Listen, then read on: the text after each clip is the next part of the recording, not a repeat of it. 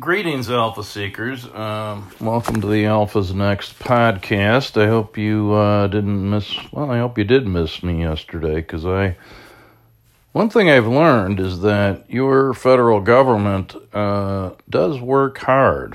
It doesn't work that smart, but it sure does work hard. At least in this case, as an officer of the federal government, at least until December 9th. I worked yesterday from 7:30 in the morning till 9 at night. And, I was kind of surprised by the work ethic of the federal government.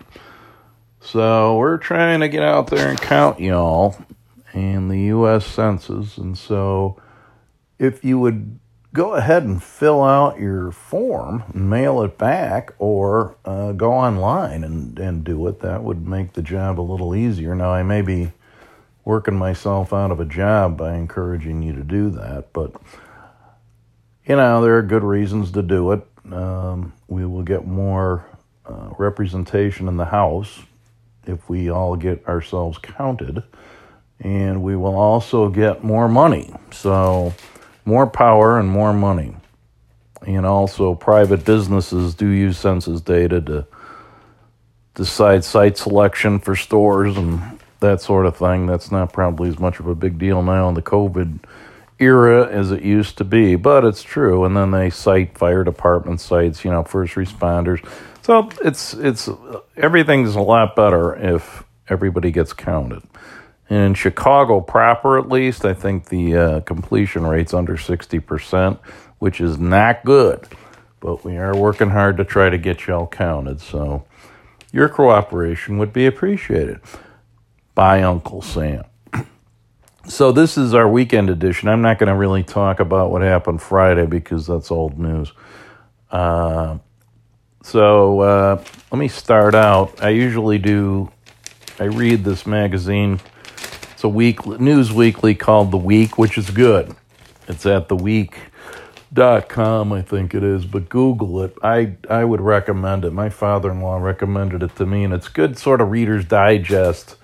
And what's nice about it is it gives, both sides of the story. It usually has it'll cover an issue and quote three columnists or opinion writers about it, in addition to the straight story, fact-based. So it gives you perspectives all around, which certainly these days, that's hard to find on cable news, for example. So I'll start out with, they've got it organized very well into departments. So I will start with their business section, which I just had. Yeah, we don't prepare that well for these things. I just had that. Here's one. Yeah, let's start with making money, because that's what we're all trying to do here, right? That's what Alpha Seekers seek. So, one of the interesting things in this is that the professionals, and I've seen this on CNBC, which I try to watch so you don't have to, but I've been busy, Robinhood is this retail trading site, and, there's good news and bad news, but they talk about there's a little site called robintrack.net, which is 2 years old. I didn't know Robinhood was that old, but, day trading has picked up now that everybody's just sitting home, and they're like, how am I going to make a buck? And they figure the market was down in March, so I'll just get long some stuff. And there's been this Barstool Bernie guy who, he puts out there, stocks always go up.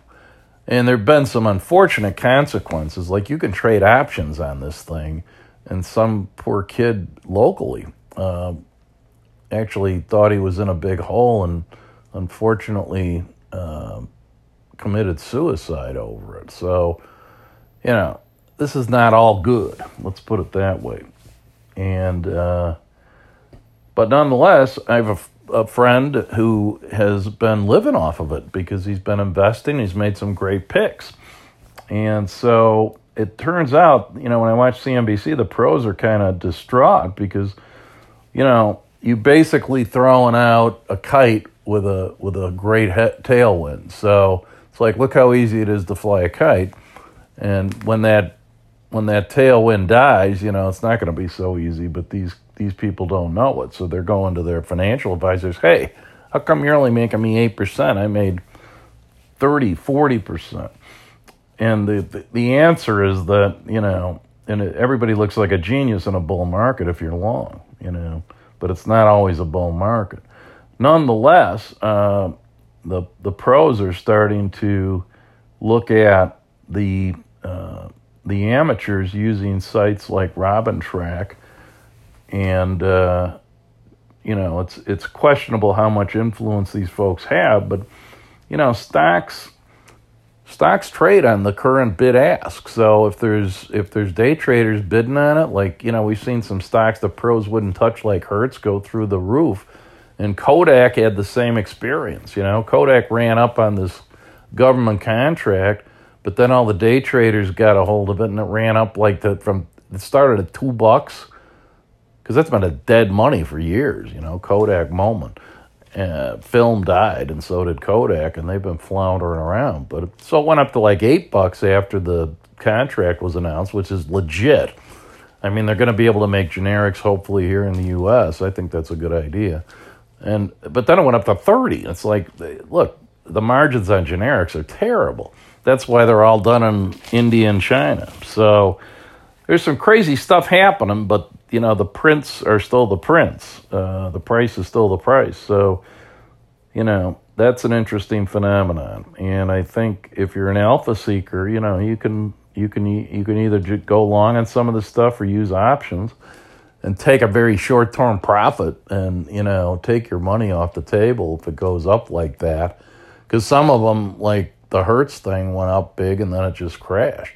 Now, if you're savvy and you are sophisticated, you can make money on the updraft and then you can make money on the downdraft too. You could either buy the stock long and play the momentum, or you can trade options. You can buy a call or sell a put and make money on the way up, and then take those trades off and play it the other way. Or you can also sell short. I'm not a big advocate of short selling, but, if your timing is right, you can sell short. I'd rather use options myself because you limit your risk. Because, if you go short on a stock, the downside is unlimited. The stock goes to 1 million, you're losing all the way up. So it's hard to time that stuff, so I'd rather use options. But, if you're so inclined, you can play these guys. Let's see, what else? One of the interesting things to me is the price of gold, which Joe Wallace in the Wall Street Journal writes, futures contracts hit almost $2,000 an ounce, which is the previous intraday record was September 2011, so that's a 9-year record that got broken. Prices up 27% for the year, and there's several factors that have. It's a safe haven trade, and it's an inflation trade. I don't think gold is a safe haven, nor do I think that inflation is going to happen. I just don't see it. So prices could fall because when it gets this expensive and you've got lockdowns in China and India are like, particularly India, gold demand over there for jewelry and such is huge. And that's the fundamental that drives gold. Gold is nothing more than an ornamental intrinsic value. It's got some industrial applications, but primarily it's the jewelry business that drives it. And as it gets pricier, there's elasticity of demand there. Savvy jewelry customers going to wait until the prices come back down to earth. So I don't see it. It's a momentum trade. You can't argue with the market, but I see that you could make some money, buying some puts on GLD or even the gold mining stocks. That's where I would play it if I was going to play it. I can't see this thing running up forever, but you never know. It's an emotionally driven trade. It's guys who think their money's going to be no good, or They think inflation's coming, and I'm not one of them. Okay, now here's something that's happening. Blank check companies. These are called special purpose acquisition companies, SPACs. They raise money to buy a startup to go public. And I've seen this guy, Bill Ackman, make a very good case for it. He launched a SPAC and went up like 7% the day it went public. So, and he made a real good case for it. So Nikola is one that's done this, DraftKings and Virgin Galactic. Of those three, I think both of them are sucker plays, except for DraftKings. I shouldn't say. The 2 out of the 3, in my mind, are not good investments. DraftKings, though, makes some sense because it's gambling. So SPAC investors don't get a say in where their money is aimed. So you're basically trusting the backer. Ackman's, a lot of people don't like him, but he's got a pretty good track record, especially lately. He called this COVID thing early, and he raised $4 billion for Pershing Square Tontine Holdings. I don't know what Tontine means. And it popped. It popped 7% day one. Now, there's history here. They quote a guy named Alexander Osipovich in the Journal. In the 80s, they were popular, and they were associated with penny stock frauds, which bilked investors of $2 billion. Now, since then, the regulatory and legal process has cleaned up the sector. It's an expensive way to go public, according to Matt Levine and Bloomberg. There's fees they pay to investment banks, often bigger than a traditional IPO. And there's a 20% rake from the founder and the operator. So, some people wonder if it'll end in tears, according to Bloomberg.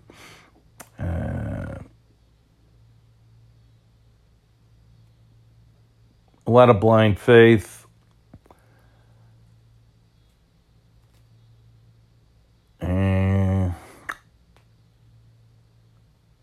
median 12% decline after they launch. But the space has started maturing, according to Ackman is kind of a bellwether of that. So it's yet to be seen whether or not they're good. I might be willing to put some money on Ackman, though, because, he's a pro. He's had some bad... He liked the short stuff. He was a big critic of Herbalife, and he was at war with them. And there was another guy, I forget, Carl, can't remember his last name. Big famous investor, Carl something, is on the other side of that trade. And it looks like Ackman was wrong on that. I mean, he was put together these epic, 500-slide presentations that showed that Herbalife was just a scam and a multi-level marketing thing. And I mean, any of these companies like that can be accused of that. But evidently they're really selling some product. They have the pyramid scheme thing, multi-level marketing stuff, where mostly, you recruit more distributors and they buy the inventory and get stuck with it. I had a guy stick me with that one time. He was a client when I worked for my last full-time employer, and he stuck me with $80 worth of this nonsense, which was basically Metamucil. So a lot of it is a scam, but Herbalife survived it. So, but Ackman is well known, and he's had some wins. So I would probably be willing to go for that. But your mileage may vary, and I'm not recommending them. I just thought it was interesting. Housing market. Apparently, the suburban... It's sort of a split market, two alternative realities. The fleers from urban areas to the suburbs, that market is going gangbusters. For renters, the outlook is grim. A federal eviction moratorium expired last week, so A lot of people have 30 days to pay the rent, which may account for the influx of demand for census jobs. The national moratorium only covered tenants in buildings with federally backed mortgages. States have their own eviction limits, but some have let them expire, like Texas. I think Illinois and Chicago are probably more liberal on this. So, renters tend to have much lower incomes than buyers. Buyers median is 93 grand. Renters are 35 grand, and they've been hit the hardest by this because a lot of them don't have work from home jobs. But as a potential multi-housing investor, I was turned away by the inability to get paid, because I'm going to owe my mortgage and I'm going to owe my contractors, and if I can't collect from my tenants, that sounds like a disaster. So that's what's going on in that field, and that could get worse before it gets better. And I know the Congress is having trouble agreeing on another stimulus. Not that $1,200 is going to help people that much. So, that's what it is. I hear there's an article from Bruce Bartlett from the New Republic. There's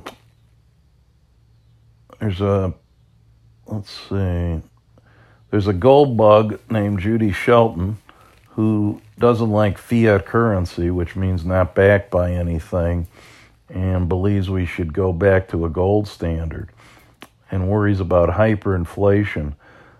And I don't agree with that philosophy. That changes the issue. Milton Friedman, who was revered by many conservatives, said that the gold standard was basically a crackpot idea. Basically it's a zero-sum game, and it fixes the money supply to a fairly arbitrary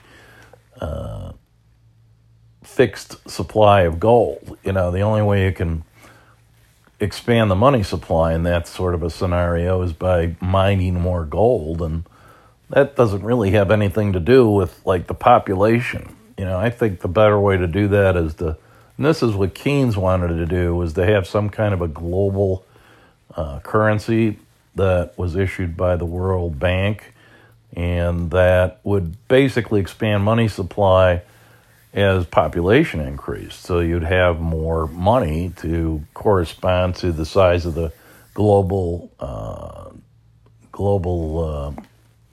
product, global GDP, which is gross domestic product on a global basis. The United States actually vetoed that idea because, understanding that he who has the gold makes the rules, they basically set the U.S. dollar up as a gold derivative so that we basically controlled world economics, which I get, but then we went off the gold standard, I think, in 1973, because we weren't good for it anymore. We didn't have enough gold to convert dollars into gold. So we've been on a fiat currency standard for, the last 45, 50 years. I think people like AOC, Alexandria Ocasio-Cortez, and other politicians of that ilk, if you will, have realized that you can, under modern monetary theory, you can basically do anything you want. You can borrow as much as you want, as long as you get some GDP growth that's in excess of interest rates, which you can control. The Fed basically controls the yield curve. So folks like that are just starting to realize the possibilities that are inherent in a world that has free-floating fiat currency, where the only valuation of currencies is against each other in the currency markets. So, I don't think going back to the gold standard is the answer, and I don't think politically you're ever going to have the United States, not anytime soon, rely on the United Nations or whatever to be the controller of the money supply. I think the United States will try to remain reserve currency for as long as possible. And I think the way that breaks down, I talk to people about modern monetary theory, and they say, well, that can't work. That's just not, it doesn't sound right. It defies common sense. And I think the way it breaks down is when your GDP is no longer really there anymore. If you can pay people funny money for doing nothing, essentially, if you don't generate real value, and of course that's harder to measure now because GDP now includes a lot of services and a lot of, e-commerce types of things. It's not necessarily related to what it used to be. Physical growth, the amount of steel you manufacture, the amount of energy that you consume or produce. The things we used to think were valuable now, some people think are the opposite because, automobiles generate pollution unless they're electric. So the measures of value are different today than they were in the industrial era. We're kind of in a post-industrial society. So value becomes tougher to measure. But if people see that the U.S. economy really isn't producing value anymore, I think that the underlying value of the currency may be perceived to be weak. And currency is all about perception of value. If I believe the dollar's a sound currency, it is. If I cease to believe that physical piece of paper or that digital entry in my bank account is real value and other people will accept it, so it's kind of a confidence game when you get down to it. Every issuer of currency is kind of a counterfeiter in a fiat currency world. But as long as people believe it's worth what we say it is, then it's worth it. So we have to inspire confidence in our currency, no matter how that's done. And when we cease to inspire confidence, that's when we'll have trouble. And I do think that the left doesn't realize how much military power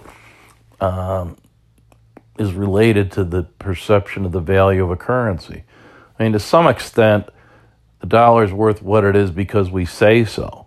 And what we say is respected to a certain extent because of our military power. People don't agree with us. We do have the option of deploying military forces. And our military is by far the most proficient in the world today. No question about it. So, to the extent that we start to pull back from that and not budget funds for military, that could diminish the perception of power that we have in the world, too. And, of course, there's soft power.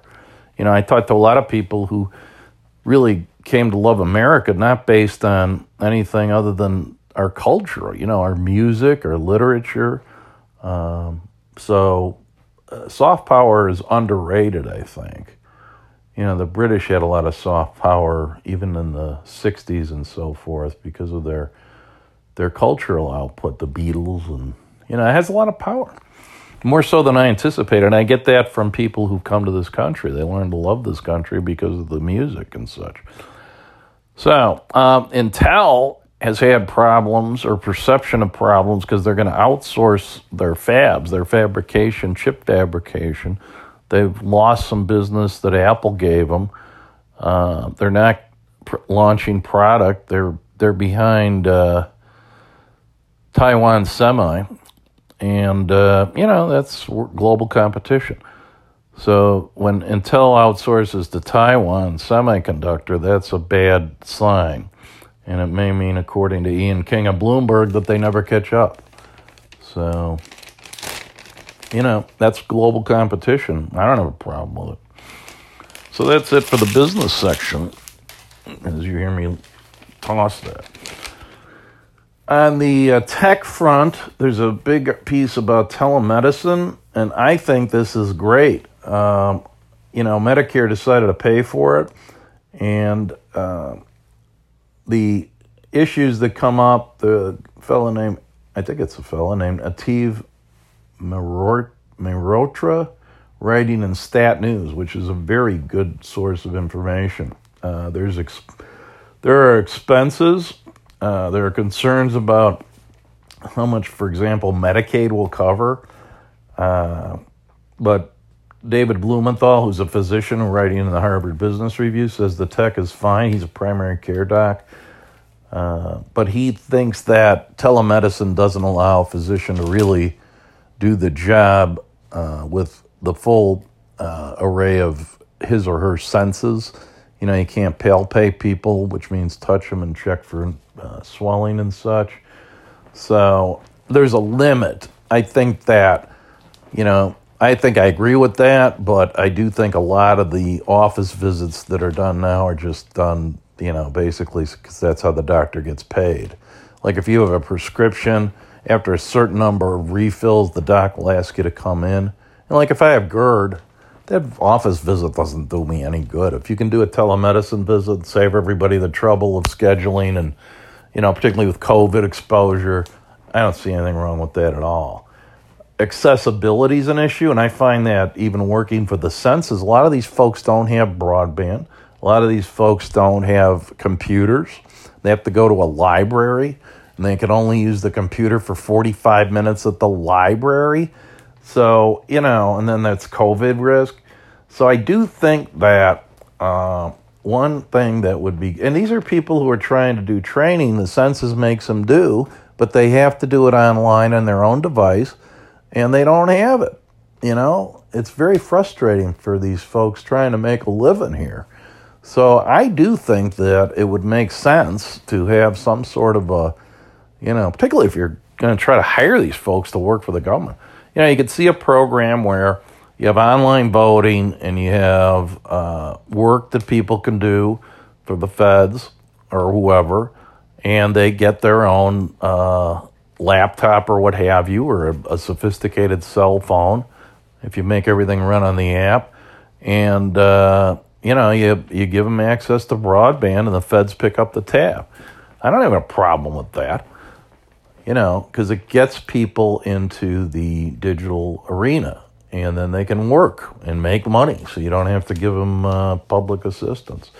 It gives them access to health care. Telehealth care is a lot easier to deliver than physical health care, and it kind of obviates some of the issues with giving people personal health care. The other thing, though, is a lot of these older folks, and I'm older, and I'm not that tech savvy. Ask anybody who works with me. But a lot of the folks I've been trying to train here, they just really aren't able to use the technology. So I think you could use it for education. So I really do think there's a digital divide, and I think that's pretty easy to fix. And the return on that investment would be very, very good potentially. Now, some people are going to hack the thing, there's always going to be issues with that, but I think, give people the tools and they'll do the job. And today the tools are digital. So I'm for that. The other area that the New York Times commenter Shira Ovid says is mental health, and I know that personally. I was getting some anger management therapy. You can do it on the phone just as easy. So there is some fear, Bloomberg says there's some fear that the feds, the payers, the third-party payers will reverse the trend and stop paying for telehealth. I don't believe that. And it's a great opportunity for direct patient care docs. That means that they don't take insurance. Because once we go with Medicare for all, universal health, hopefully there'll still be a private market in this country, and telehealth is perfect for that. So, let's see, what else is noteworthy here? That covers the tech front. And then the health and science front, a couple of things that, Ventures Next, one of my other companies, is involved with biotech healthcare. There's a new treatment for Lyme disease. It's like a prophylaxis, which means preventive. It's called Lyme Prep. Lyme is Lyme disease, PrEP. And it's being developed by a project led by Mark Klempner from the University of Mass Medical School, supposedly 100% effective in phase 1 on mice. That'd be great. So what that tells us is that everything is in COVID and biotech. You know, there's some alpha opportunities. Now, I don't even know if they've developed a commercial partnership, but I am going to go looking for that. So that's the kind of thing that on the Ventures Next side with our biotech fund we're going to be trying to get into, you know, because it's a big disease, big problems. So anyway, now on COVID, there is a potential breakthrough, a drug called SNG-001. It's an inhaled drug.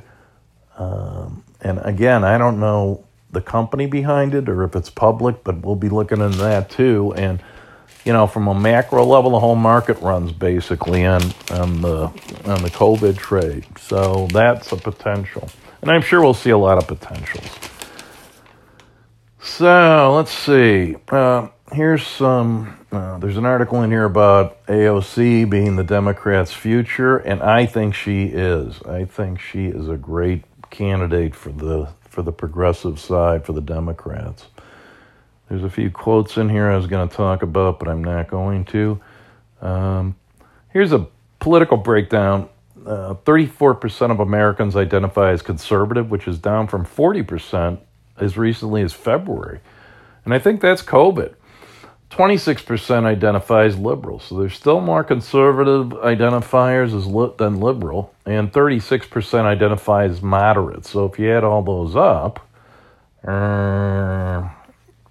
56, 62, 92, 96. So I don't know what the other 4% are, but, you know, that swing vote, that moderate vote is still what wins elections. 80% of Americans believe, this is an all-time high, by the way, 80% believe the country's heading in the wrong direction. That's a terrible indicator for Trump. A majority disapprove of Trump's handling of the virus, 68%. He's the biggest casualty of the virus. And education, 63% disapprove. Healthcare, 63% disapprove. And I think the healthcare is a function of the virus and even the education, because we're arguing about whether to open schools because of the virus. And the economy, a bare majority, 51% disapprove of his handling of the economy. All those are driven by virus, in my opinion. This is like some kind of biblical plague against him as the Pharaoh. I really believe if that virus didn't come along, we'd have a horse race here, but I believe because of the virus, we do not. Now, here's another thing that's kind of business related, but also virus related. If you have AC, HVAC that you control, you want to be using a filter with an efficiency rating of at least MERV 13. And I'm going to delegate this to the guy I have that helps me with my house, because I want one of those. The other thing that I want is like an ultraviolet light like we used to have when I was a kid, because that kills virus. So it kills bacteria, but also kills virus. So anyway, that's I read the week, so you don't have to, and that's what I pulled out that I thought would be interesting from this week's episode. I've got some back issues that I was going to do, but I've already spent 33 minutes of your day, or 34 if you hung in here. So, live long, prosper, and please share this. If you like this, share it with your buddies, your network, as we call it now, because we like to get the message out to as many people as possible. We try to give people good advice here and steer them in the right direction. So if you can help us expand and proselytize the message, then the world will be a better place. Well, at least a little better, hopefully. We do our best. So this is your host, Terry Nugent, for Alpha's Next, signing off. Have a good weekend, and probably be back at you on Monday. Bye-bye.